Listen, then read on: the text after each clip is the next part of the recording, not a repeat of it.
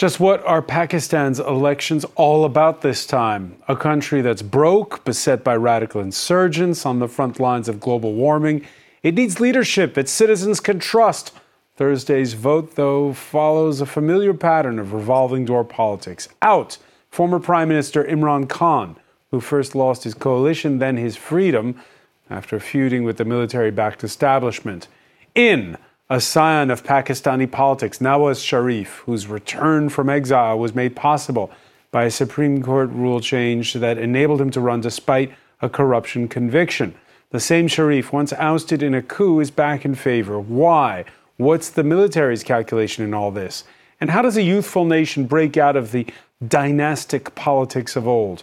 The third player in Thursday's election is 37-year-old Bilawal Bhutto Zardari, son of assassinated Prime Minister Benazir Bhutto. Why do dynasties dominate so in Pakistan, and what's the alternative?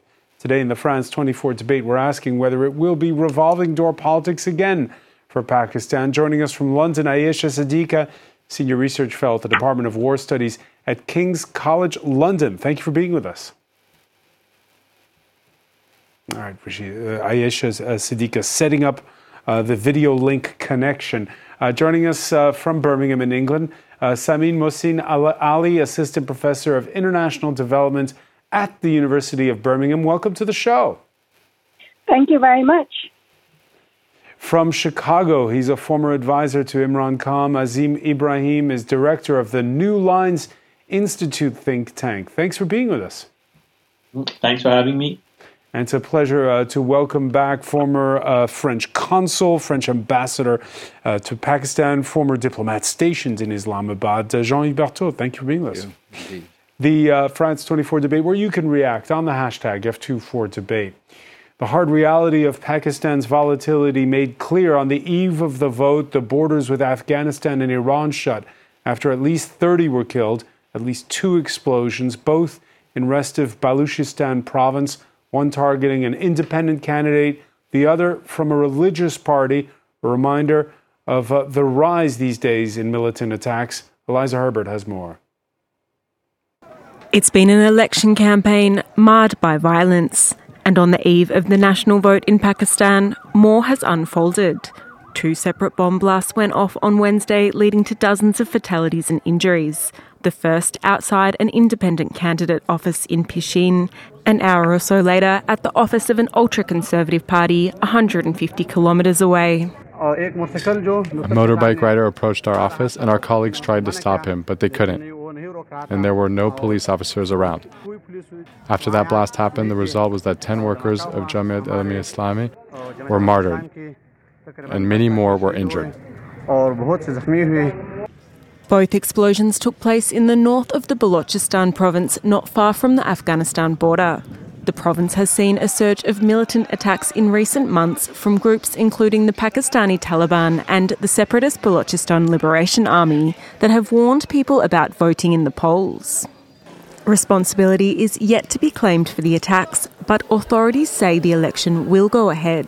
It will be the country's first general election since 2018 and comes at a time of both uncertainty and apathy. Allegations of poll rigging have sprung up in recent months, and the country's former Prime Minister Imran Khan remains behind bars, his party barred from the polls. People were expecting new political faces to emerge after the election and bring a change in the country, but the faces that have come forward will not bring change in our lives. Tens of thousands of police and military officers were deployed outside more than 90,000 polling stations on Wednesday, with strong security expected to continue throughout the election. And I think the video link is now up with Ayesha Siddiqa in London. Thank you for being with us here in the France 24 debate. Ayesha, before I ask you about what that bystander said about the familiar faces in this poll, a first question about those separate attacks against candidates in Baluchistan province. What do you make of it?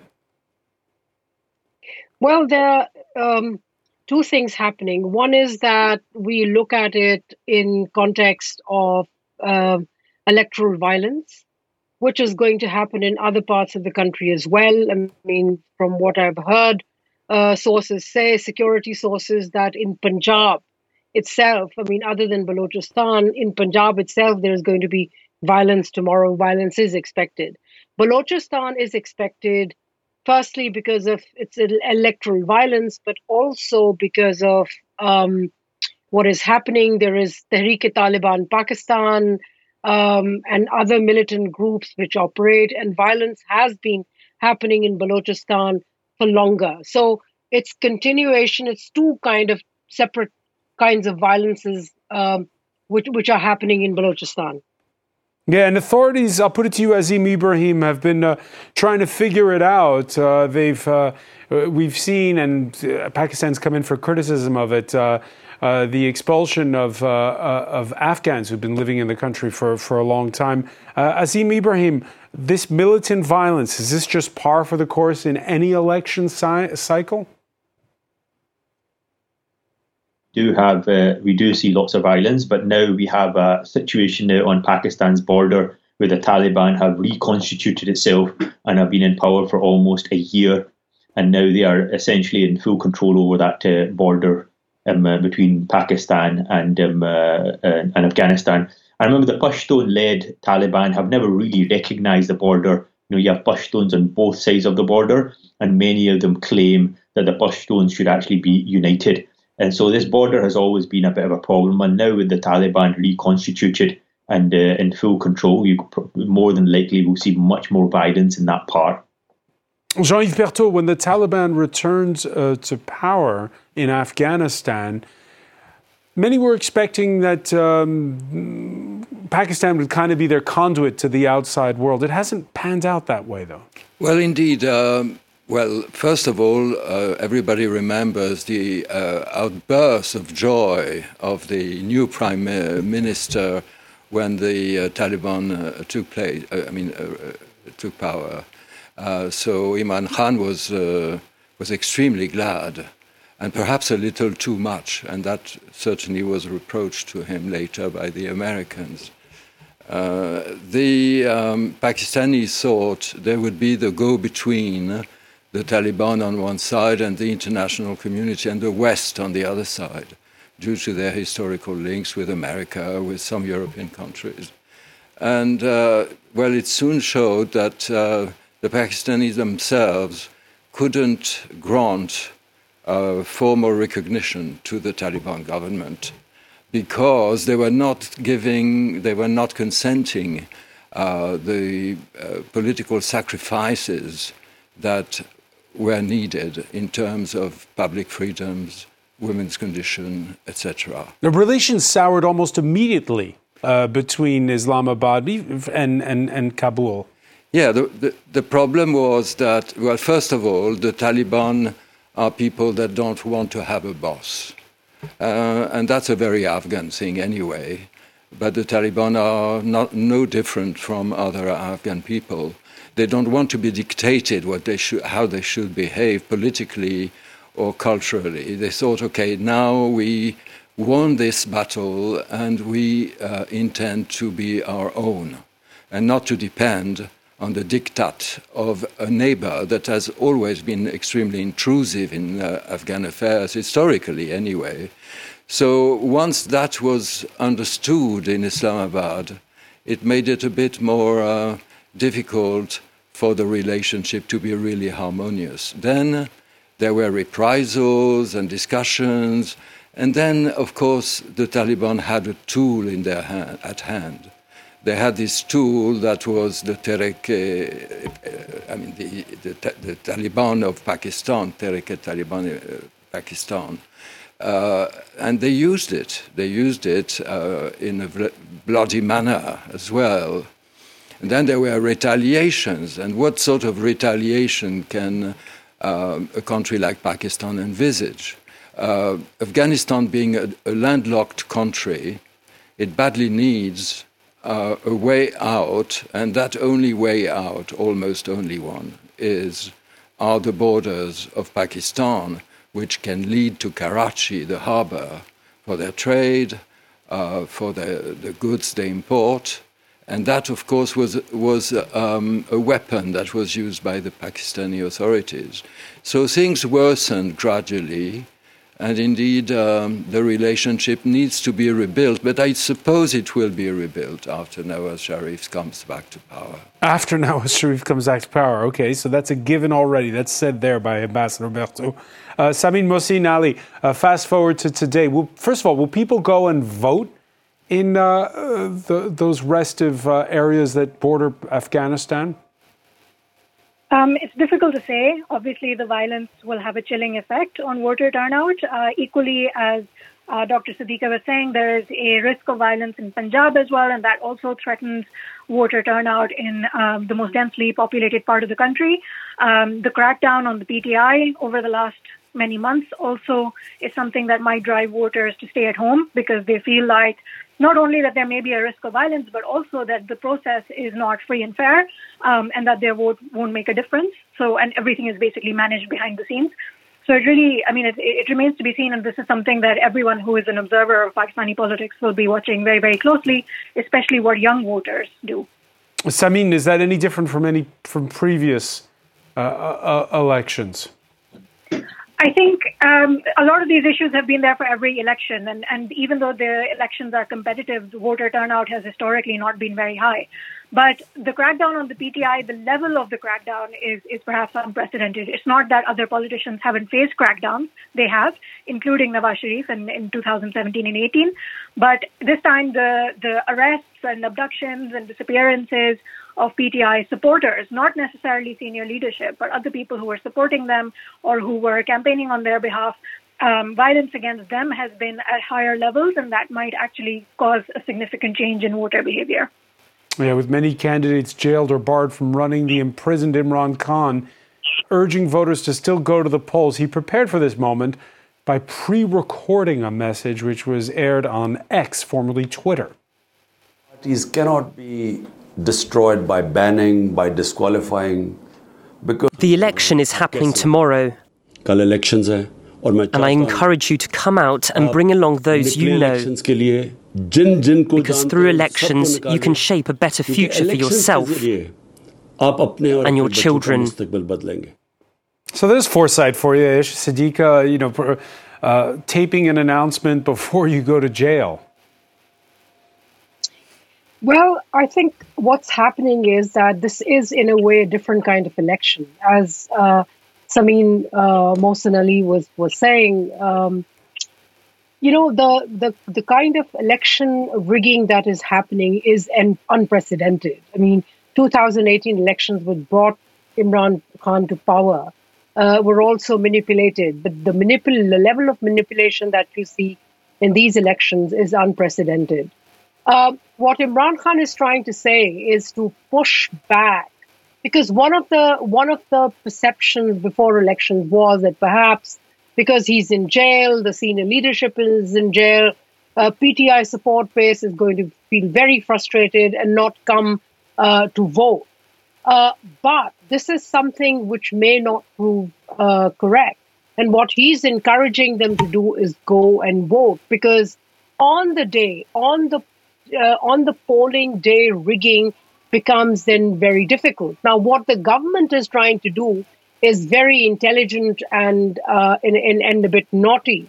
What they're doing is that, for example, there are 10 people or 6 people in one household. They have put their votes on very different, almost opposite, polling stations in opposite direction, which in almost trying to ensure that turnout becomes low. And so they can claim that, we didn't do much. That's how people voted, and the turnout has been low. The government expects, at least in certain constituency, in urban areas in particular, they want turnout to be low. And what Imran Khan is trying to do, and he's trying to battle, is to prove that no, people have come out and people have voted. I think there are also two interesting dimensions here. One is that his party has been salami sliced. There is a lot of repression. Dr. Mohsin Ali, she was talking about repression, which is completely correct. But what is also happening is that they're trying to make sure that they don't, come for elections. But the other thing is that while the party has been held back, the people may still be passionate and try to go and vote against Nawaz Sharif, who is being presented as the next favorite electable for the military. And when the results come, let's see, what would be the voting pattern. So people are either going to make sure that they vote for PTI, Pakistan Tehreek-e-Insaf, Imran Khan's party candidates who have not been given a single party symbol, but they have independent individual symbols. So either they vote for them, or so a lot of independent candidates, or people may vote if they come out in droves, then they may actually also hurt Nawaz Sharif. But and just vote against him, against the most likely candidate, again, who can vote against him. I want to pick up on the point you just made, just to explain for our viewers here. You talk about symbols. Back in December, the Election Commission withdrew the ubiquitous cricket bat, symbol of Khan's PTI, on ballot papers, citing a failure to first conduct credible intra-party elections that's contested by the PTI. In a nation where 40% of the population is illiterate, it instead imposed random symbols on the candidates. In the capital, Islamabad, PTI-backed candidate Amir Mughal was assigned the brinjal, the eggplant. He claims it presents obvious symbolic references to male anatomy in an attempt to ridicule the party. No matter, he says, he'll make the most of it. I don't know the double meanings of the brinjal, but I know this thing. The brinjal is now famous symbol in across all Pakistan, and now this has become the king of vegetables. Okay, so using that eggplant symbol to his advantage, he claims. Azim Ibrahim, the dice are loaded, yet the PTI is really trying to get out the vote. Yeah, so you have to ask the question, why are we having these elections at this particular time? There was a lot of ambiguity in terms of when these elections would actually occur. It seems that the military establishment are now very confident they have sufficiently dismantled the PTI and dismantled the leadership of Imran Khan to have the election now. And your point about the symbol is actually very pertinent. This is a country, as you indicated, that 40% of the people are illiterate. They only vote usually by identifying the symbols. And on top of that, the media have also banned the mentioning of Imran Khan. So they have essentially... the media have banned it, or it's self-censorship? So the military have banned the media from mentioning Imran Khan. And so they are sufficiently confident that the voters will turn out and the PTI will not get a sufficient amount of support. And so there won't be a requirement for the post-electoral election rigging, because that has all been done beforehand. And so this is essentially an extended kind of process to ensure of the degradation of the democratic system in Pakistan continues, and the selected candidate, Nawaz Sharif, assumes office after this election. The military in the past, it's had candidates it favored, candidates it doesn't. Why is it cracking down this hard on Imran Khan? Because usually what's happened in the past when the individual candidate or a leader falls foul of the military, they usually go into self-imposed exile and they go quiet until they can mend their bridges. Imran Khan has been very stubborn in that respect. He's not being quiet as it's expected. He's basically in prison, and he's still managed to get some of the messages out. And his popularity, in fact, has soared since he's gone into prison. And the popularity of the military has declined dramatically. This is an institution that's almost sacred to many Pakistanis, as they see it as the establishment that's keeping the country together. They see it as defending the country from external threats.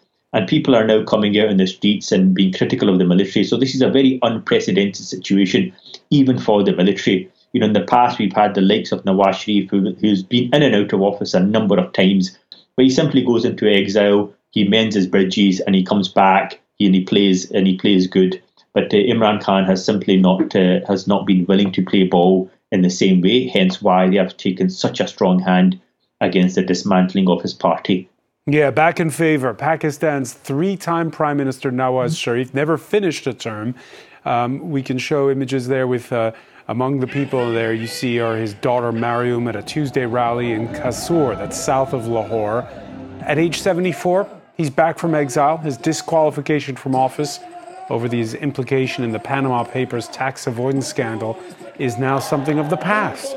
On the campaign trail, Sharif accusing Imran Khan's party of leading the country to ruin.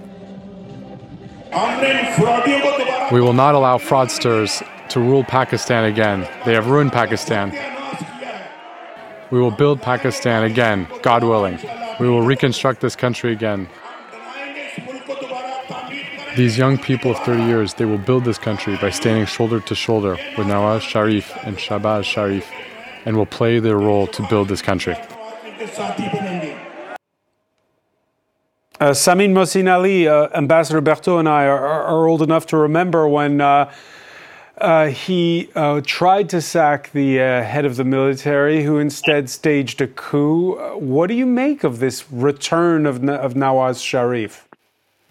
Luckily, I'm old enough to remember that as well. It's a cycle as old as time. He came up because of a military patronage. So Ziaul Haq back in the 80s holds partyless elections, and that's where Nawaz Sharif arrives on the political scene. And as you said, he's fallen out of favor and then managed to come back in. And all of the falling out tends to be, over things like foreign policy, especially relations with India, or over trying to exert greater control over foreign policy, which traditionally the military establishment does not appreciate. But it's a pattern that will continue to repeat itself, because Nawaz Sharif, in my opinion, is making a huge mistake.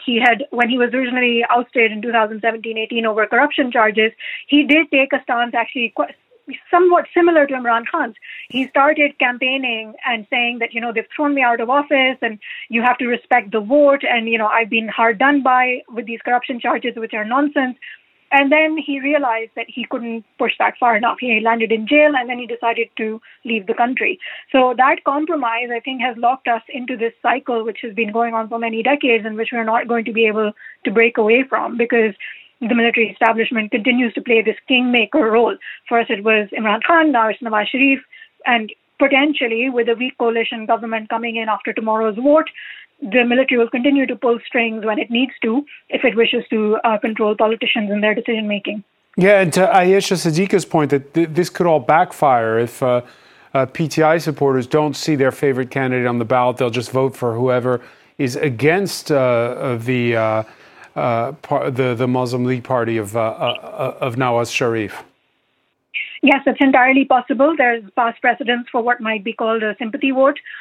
Some would argue that in 2008, when the PPP formed the national government at the head of a coalition, that was because the election followed Benazir Bhutto's assassination, and that there was a sympathy wave in votes. So potentially that might be the case, but the question then arises, to what extent will there be interference in election processes tomorrow?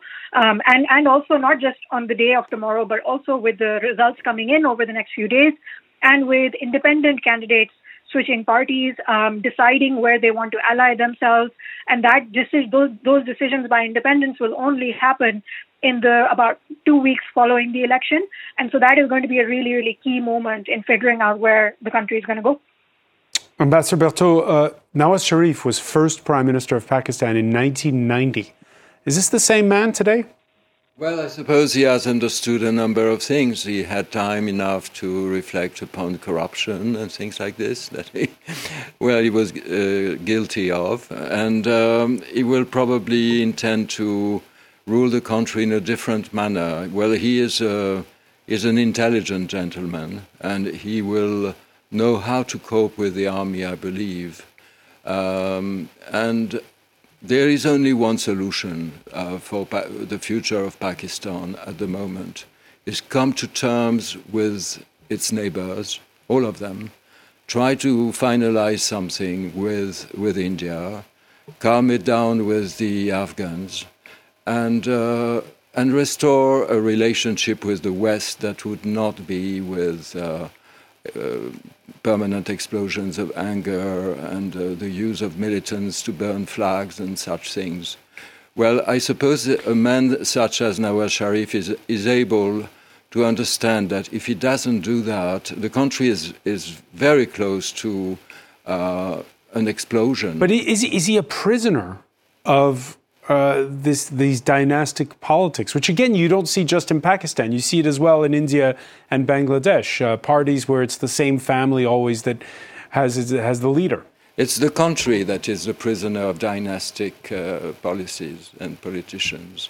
If you look at what there is on the shelves, what sort of political offer there might be, he is probably the only one that could manage to do something and come to terms with the military. Ayesha Siddiqa? Well, the thing is that Nawaz Sharif is a pragmatist. And the reason the military, the fact is that the military brought him back, also because, they saw him as they pushed him out, but then they realized that he may be the only answer in recovering, the country's economic and geopolitical fate. And he is being brought back in order to push back and to put the economy in place. The first agenda which will be on Nawaz Sharif's table is the economy, period, nothing else. And related to the economy means geopolitically, it means building bridges with the Middle Eastern countries like UAE, like Saudi Arabia. He has sufficient contacts to bring resources from there. Also, India. India is a big issue here, and how to be carefully go and talk to. Let me also remind you that General Bajwa, which is the previous army chief, when he agreed and the army under him agreed to build fences with India, Imran Khan had backed out and completely taken a U-turn on that. He wouldn't go along. Nawaz Sharif is progressive when it comes to regional relations, and he will try to build those relations definitely. I think where he needs to be careful of, what Nawaz Sharif needs to be careful of, is not step on the military's toes. So his previous government, 2013 to 18, he took the previous dictator, General Musharraf, to court. He should avoid doing that with General Bajwa or the former ISI chief. He's very upset and angry with them, Nawaz Sharif.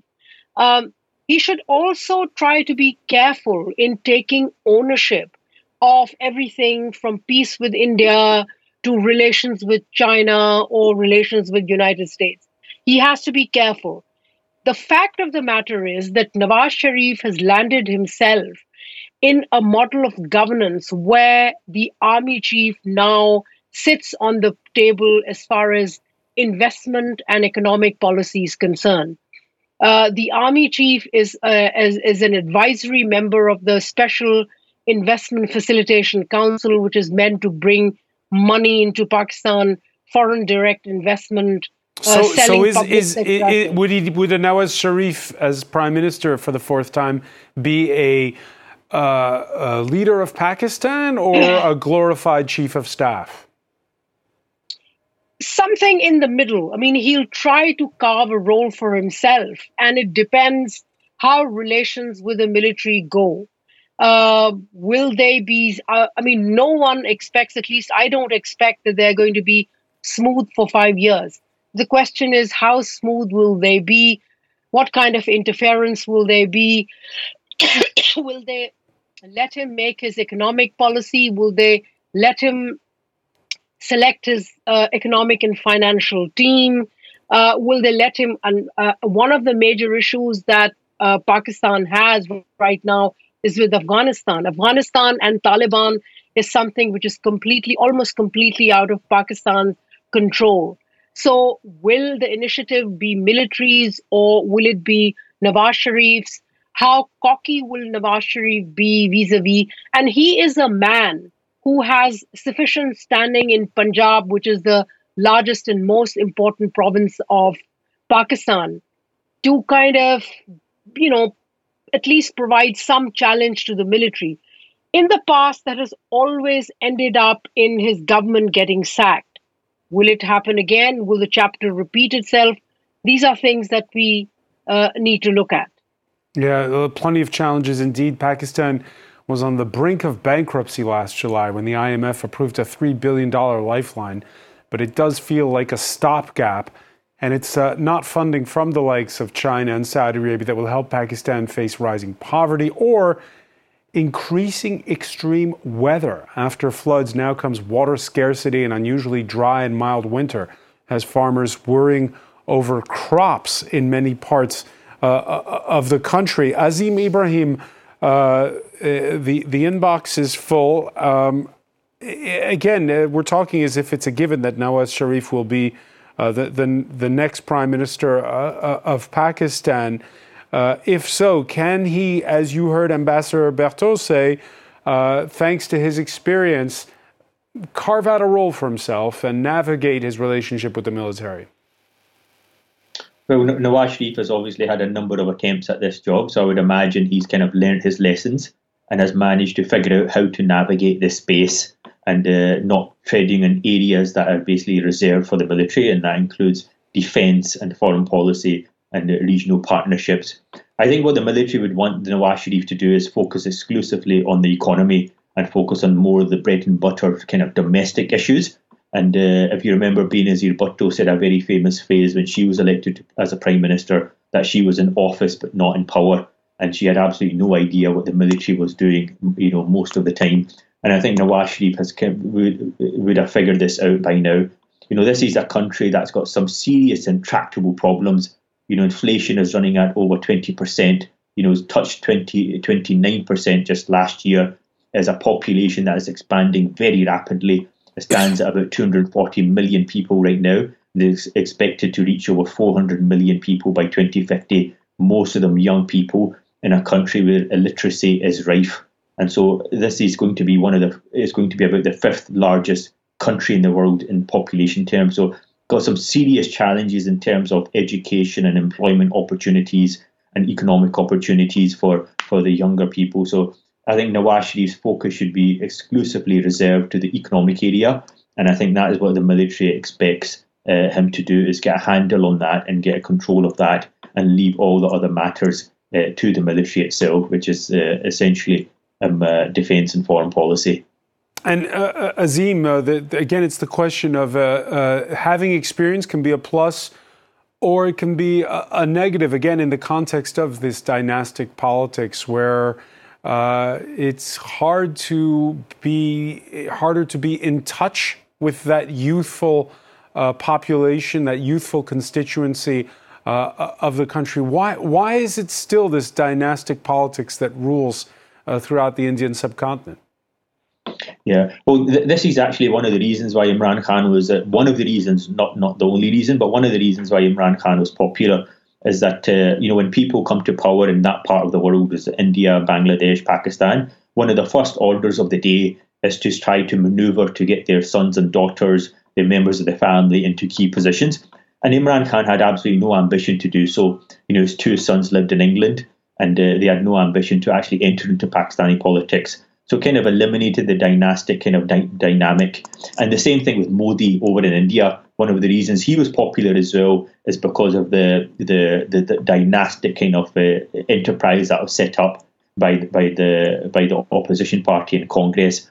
And so this is actually one of the fundamental problems within that part of the world, is that you have people that are essentially completely unqualified to hold some of these positions, and they are given these positions, and the first priority is simply to try to get their sons and daughters into positions.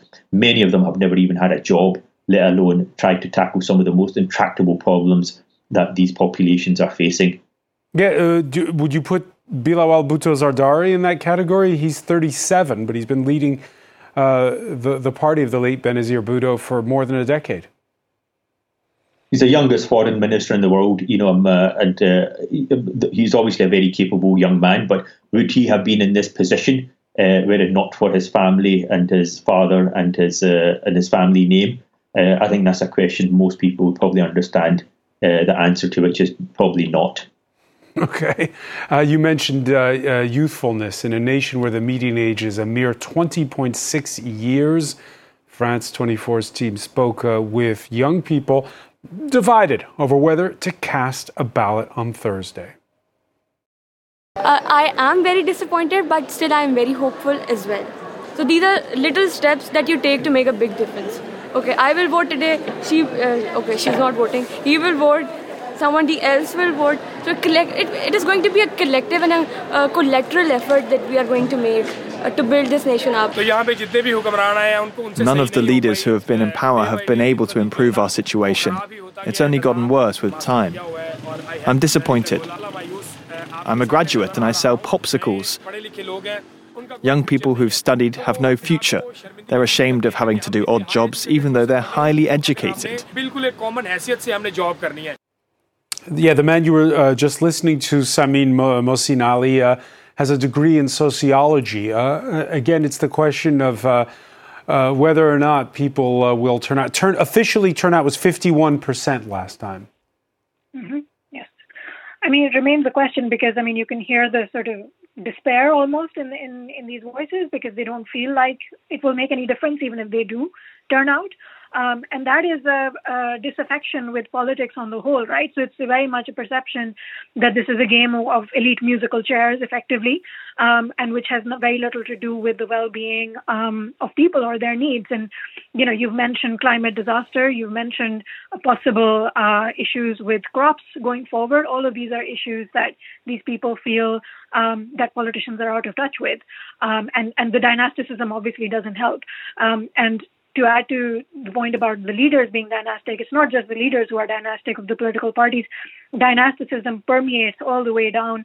So whether it's a constituency politician or even a local provincial MPA, they are also dynastic. So it's not just the top leadership which is dynastic. It permeates all the way through. There's no local governments that have been effective or even haven't been allowed to last for any length of time.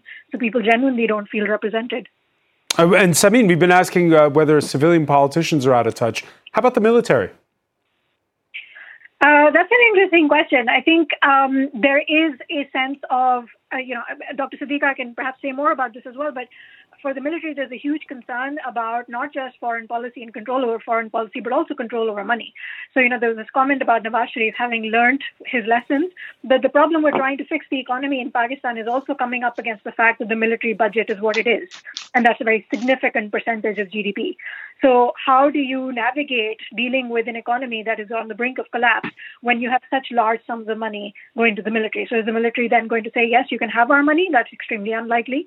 So, those kinds of butting heads will eventually come up as you try and improve the economy. And so the military's interests are definitely in stability, but, maintaining that level of stability and just, basic provision of basic services, not clashing with the IMF, not clashing and saying that the US is engaging in conspiracy theories, all of that will help with stability, but I don't know that it's going to go very far in terms of addressing the needs of people on an everyday level. Is this your Jean-Yves Berthaud? If we turn back the clock 30 years, is it kind of a similar dynamic what we're describing? Well, what happens nowadays is that really it seems that there is no economic perspective for Pakistan if they don't really take fundamental decisions. So, that really, as I was saying earlier, I suppose the only way for Nawaz Sharif, who is an experienced politician and who probably understands that very well, is to finalize the base for a discussion with the Indians. The Indians are busy on their borders with Pakistan, but also with China, and they wouldn't mind. And so the time is kind of propitious to resolve in this direction. Now, so you're saying there could be a thaw with India. Of course, that would have to wait until after India has its own general election. Yeah, but it's going to take place this year as well. In the spring, yeah. And there's a strong expectation that there will not be much change in India. So Well, of course, there are problems because Modi has taken this decision to withdraw the constitutional provision regarding Kashmir. Its special status. Its special status, and that probably would have to find some kind of solution.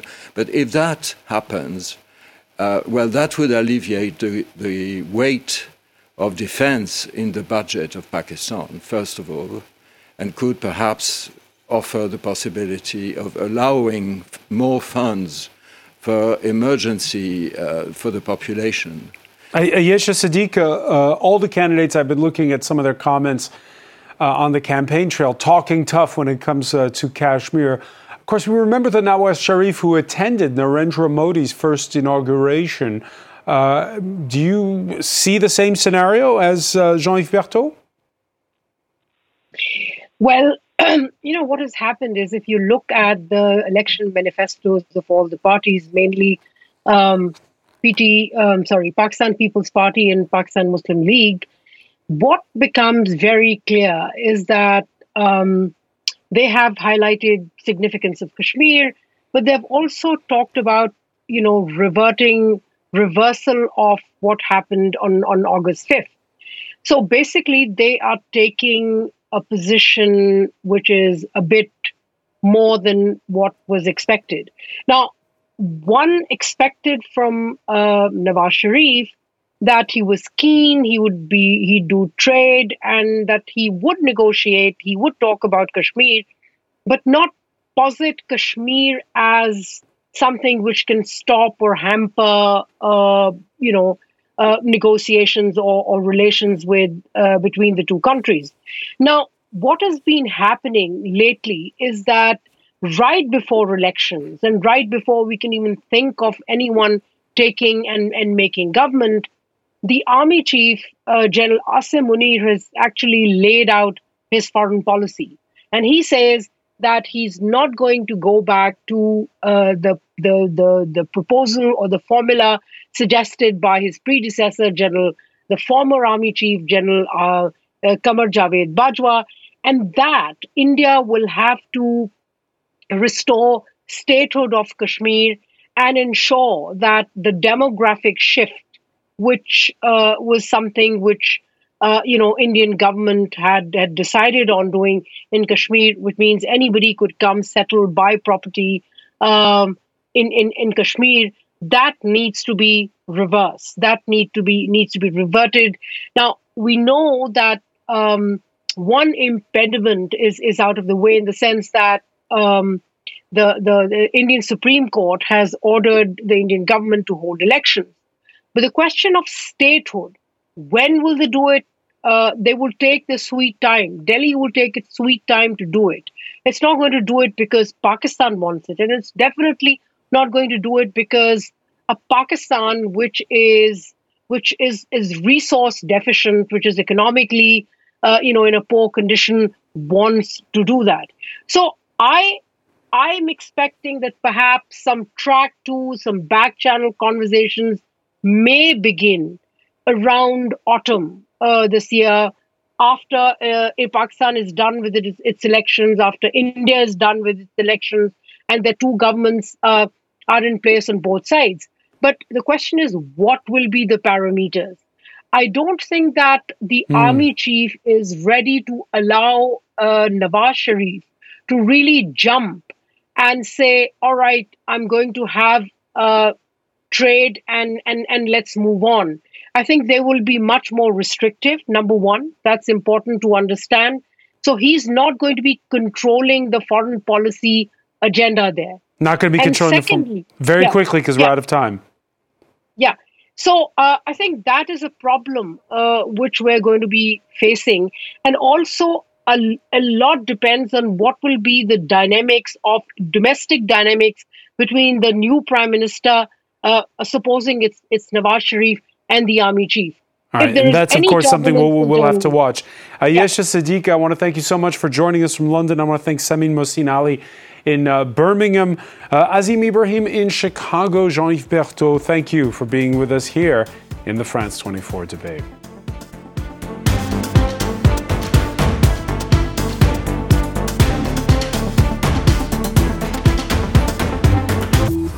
every week